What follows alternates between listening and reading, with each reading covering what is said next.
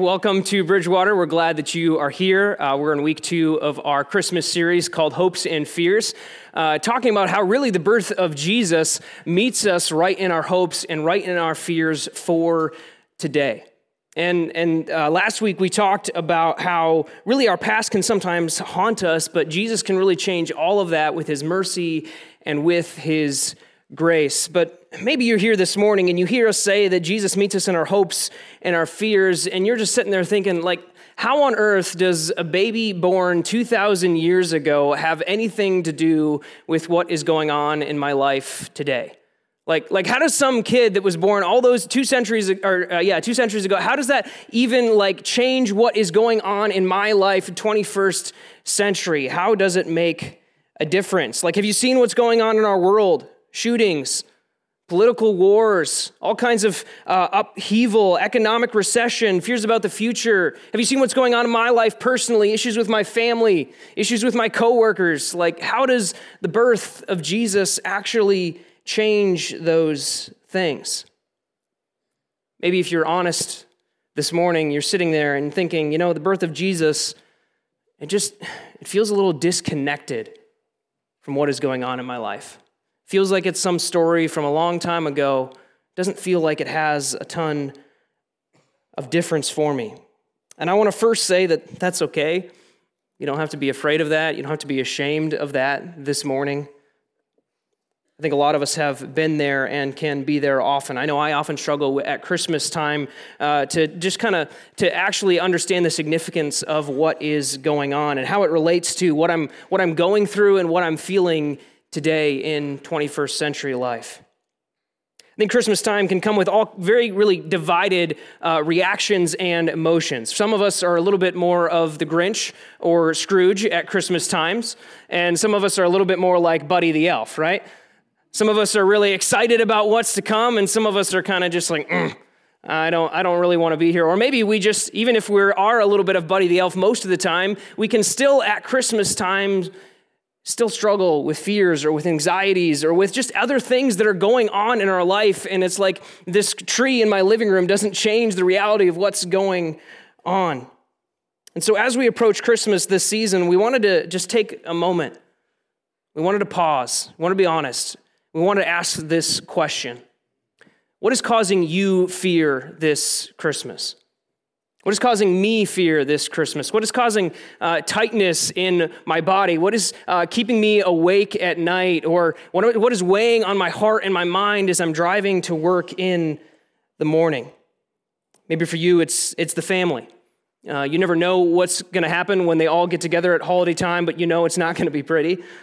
Maybe for you, it's a relationship that's just on the rocks right now, and you're not really sure if it's even going to survive. Maybe for you, it's whether or not you can really afford much of anything for your kids for Christmas. Maybe it's the economy or your job or the credit card bill is coming in January. Maybe for you, it's our political situation. Every day we're told to be afraid of or to worry about something new, aren't we?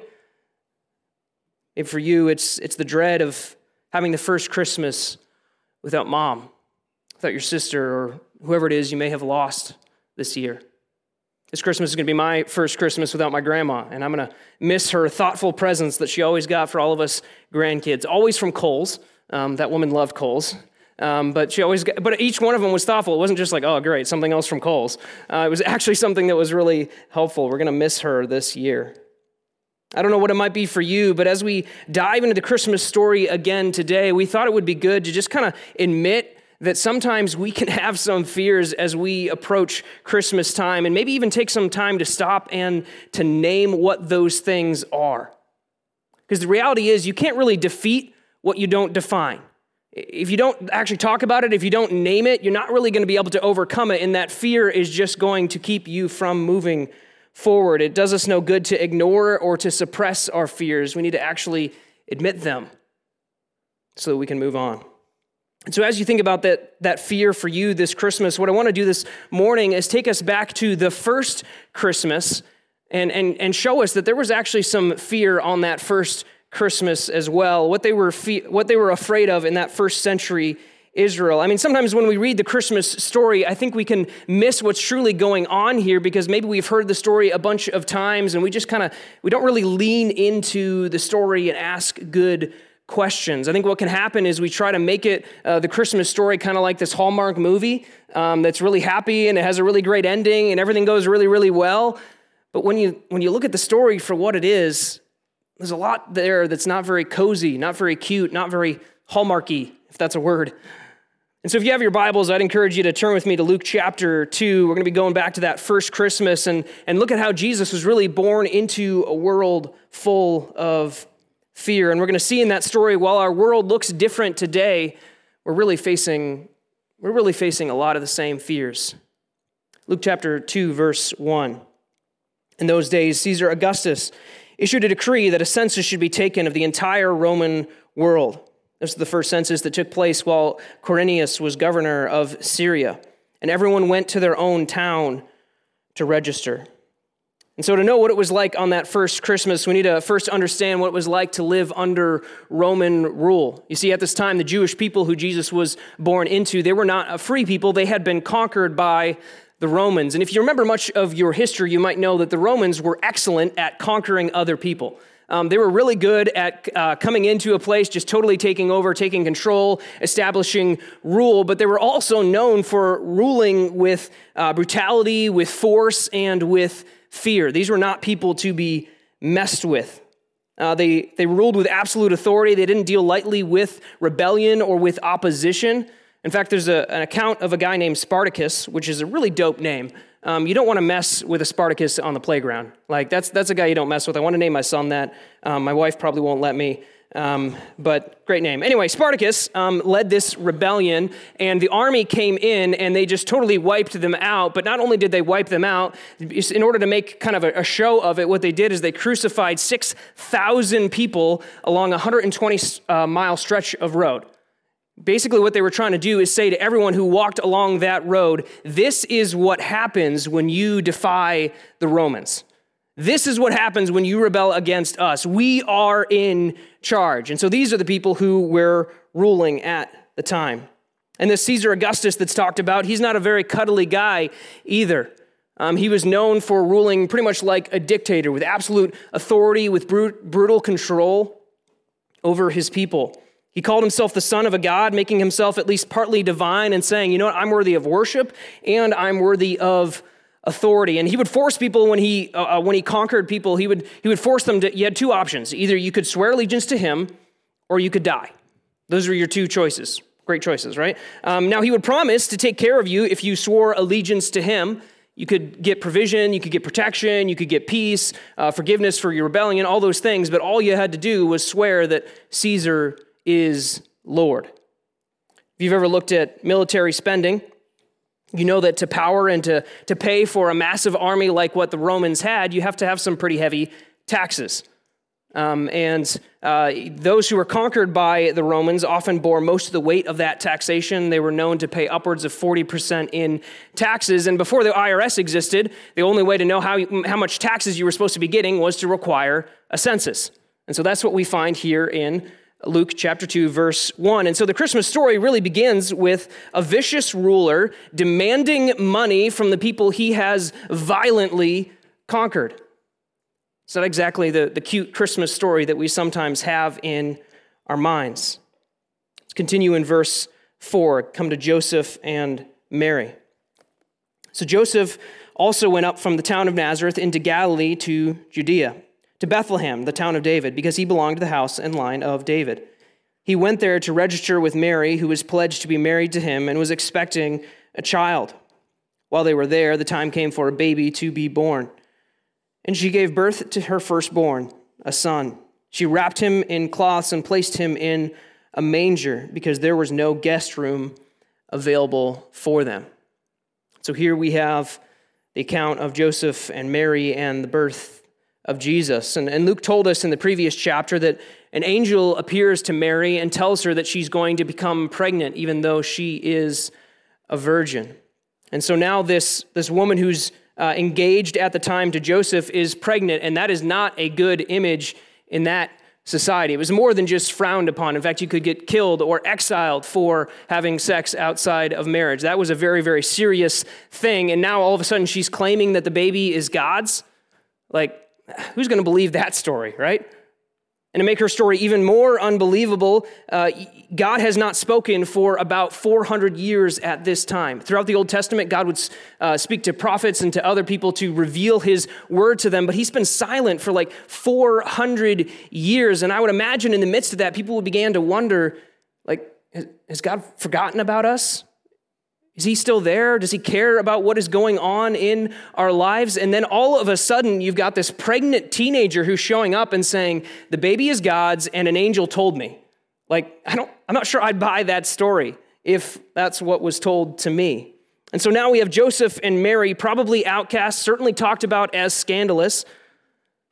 Maybe you can identify with that feeling of being judged for something that you didn't do, or something that you used to do, but you've now changed and it's not a part of who you are anymore. You felt those eyes of judgment. Well, that was the weight and the fear of what Mary and Joseph were carrying into that first Christmas.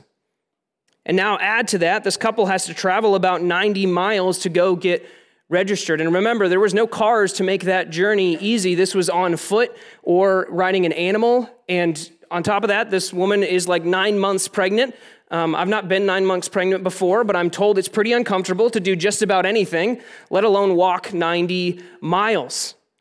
That trip would have taken about 48 hours of straight walking. That's not counting a second to stop and rest and eat or sleep or, do any of the things you need to do as a human being. And so that would have taken probably over a week-long journey of having to walk on foot. Again, 9 months pregnant. Went on a hiking trip this summer, and I think our longest day hiking, we did 14 miles, which took us from 9 a.m.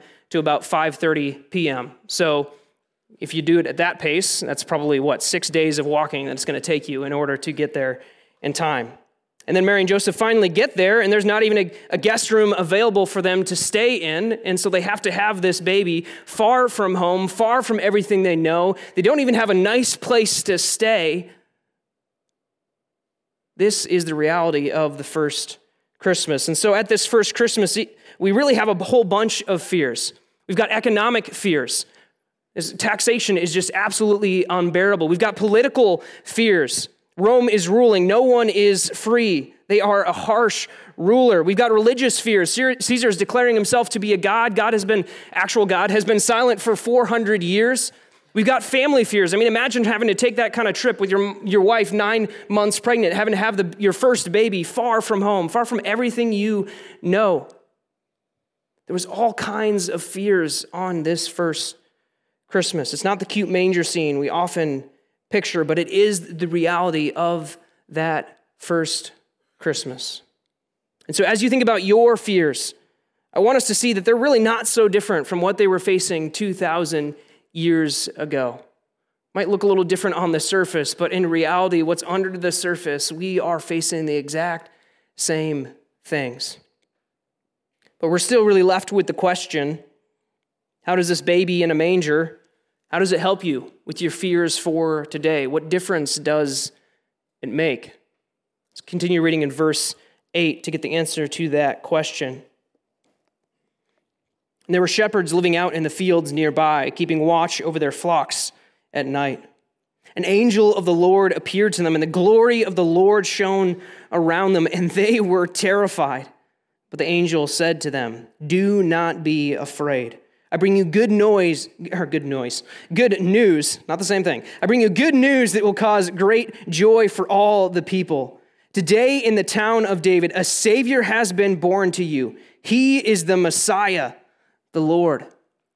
And so now we have these angels that appear to some shepherds who were really an outcast class of society. They were not popular people. They were not the people that you went to, and yet God decided that they were the first people who needed to hear about the birth of Jesus.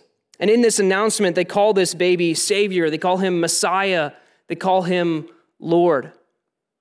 All the way back in Genesis chapter 3, after Adam and Eve fell into sin, God had promised that he would send someone who would finally and ultimately deal with sin. And really the whole story of the Old Testament is God working to bring about that promise, that he would send someone to finally deliver his people from their sin. And so the angels are saying that this baby that has been born is that long-awaited Messiah. He is the anointed one. He is the one who's going to finally and ultimately deal with sin. That's who Jesus is. This is not just some baby. This is actually God in the flesh. See, ever since Adam and Eve sinned and we fell into sin, there has been this gap between God and between man due to their sin. And in the birth of this baby, there is someone who is finally going to close that gap, someone who's finally going to make it possible for us to be with God again. And so in the person of Jesus, God is saying, I am coming near. I am coming close. I am sending you my own son. And so, after thousands of years of waiting on this Messiah, after 400 years of silence from God, in the midst of all kinds of fears about the Roman rule and what that meant, and in the midst of Mary and Joseph having all the fears about what people are saying about them and having to have this baby far from home, in the midst of all of that, we have the spark of hope. Not just hope of a new life, as amazing as that is, but the hope of redemption, the hope of God with us, the hope of salvation from our sins. You turn over 2 chapters to Luke chapter 4.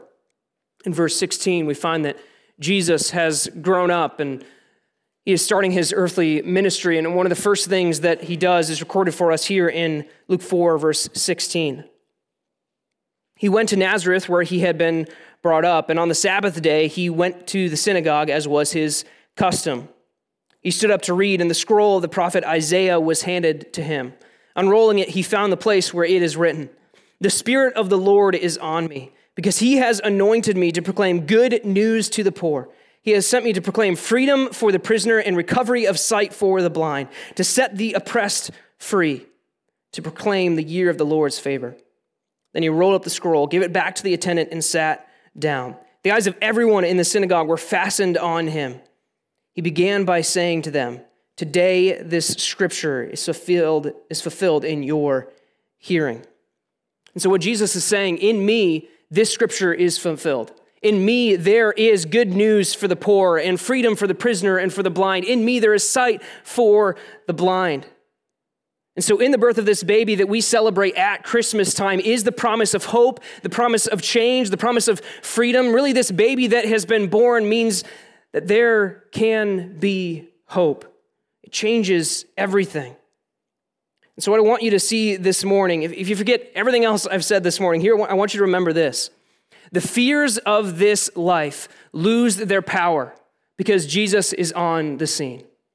Whatever fear you are facing this Christmas, it is not as big as Jesus. The birth of this baby really changes everything about the fears that we face, about the hopes that we have for today.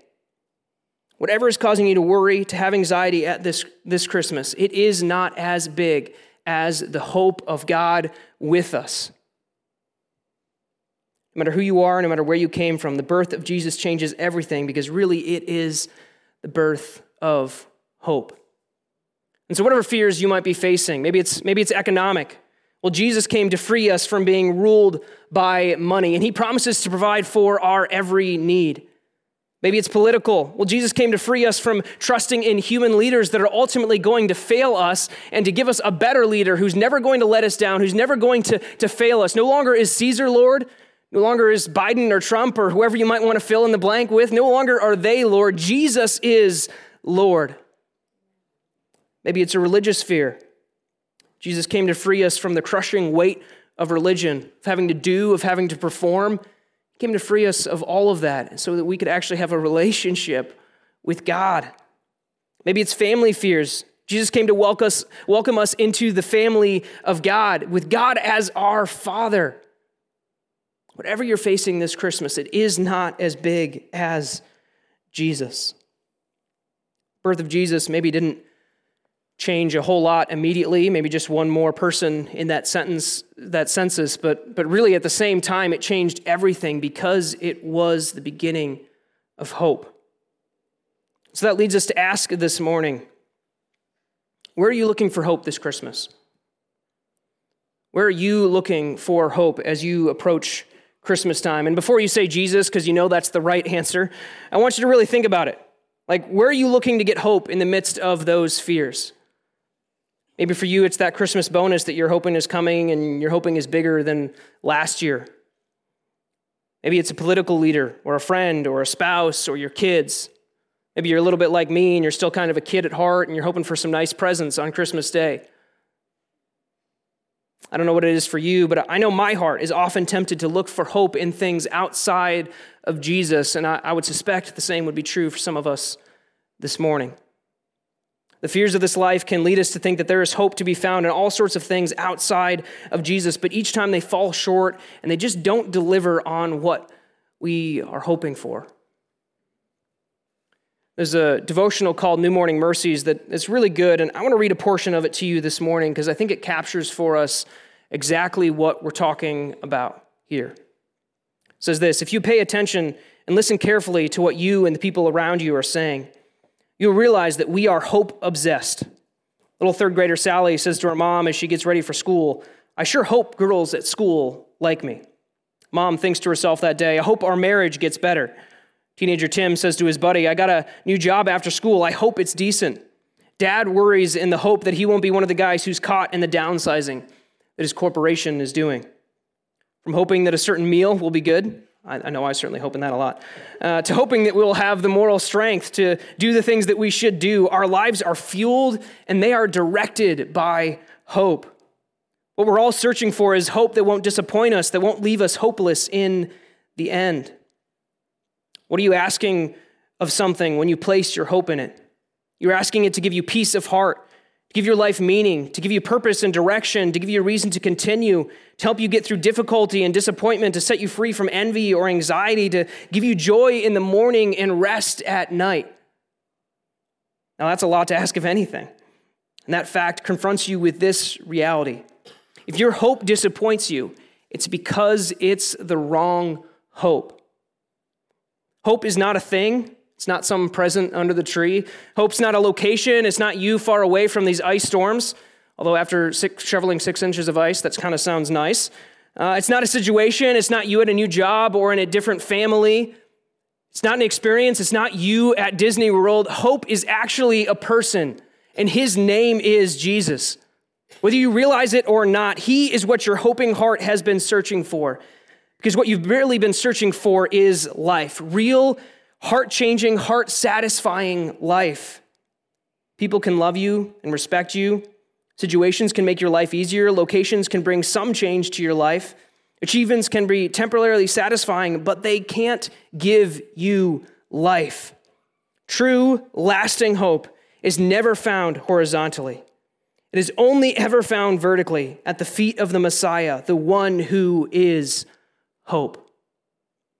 Jesus is our hope, the only one that can meet us in our fears and will actually deliver, who will actually give us what we are hoping for. And so I ask you again, where's your hope this Christmas? Where are you looking for life? Maybe another way we could kind of tackle this question is to say this: what you hope in is your king. And so who or what is your king? As we approach Christmas, what is really ruling on the throne of your life? So this Christmas, as we celebrate the birth of Jesus, let's remember that we're really celebrating the birth of a Savior and of a King. He isn't just some teacher. He's not just some baby. He is the Lord of Lords and the King of Kings. The question is if you have made him your King this Christmas. If you're here this morning and you've never made that decision to make Jesus your forgiver and your leader, to let him be the king of your life, we'd really love to talk with you about how you can find hope and a relationship with Jesus. But if you're here this morning and you've made that decision, my question for you would be, is he still ruling as king? Or have other things started to kind of push him off the throne? If they have, I'd encourage you to take some time before Christmas to sit with God. Spend some time and say, God, can you help me put you back on the throne? I've let these other things get in the way. I've let these fears and these hopes about what's going on around me in the world, I've let them become really large in my life, but I want you to be on the throne this Christmas. Last week we closed with giving you 2 cards, one that said, my past, and you could write on it and throw it away. Remember that your past is not what defines you anymore.